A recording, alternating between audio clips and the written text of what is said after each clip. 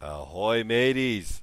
Friendships, acquaintances, lots and lots and lots of new faces. This is what you get to see once you start working a cruise ship.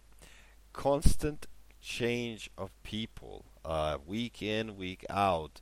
You will meet a lot of new people, and these people, once they cruise, once they come on a vacation, they will call you their family. They will call you their friends because you live and breathe with these people for 7 days, and your only thing to do there is to work and make them smile, and inevitably you get attached to them.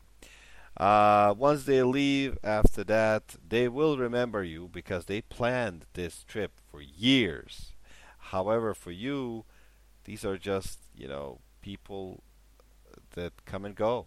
And they will come eventually. You will see them in a year, 2, 3 years, because once these people start cruising, they cruise forever.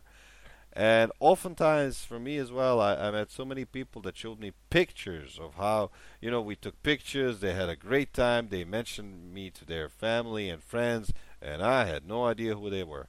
My goodness, sometimes I'm ashamed of myself, but yeah, it is what it is.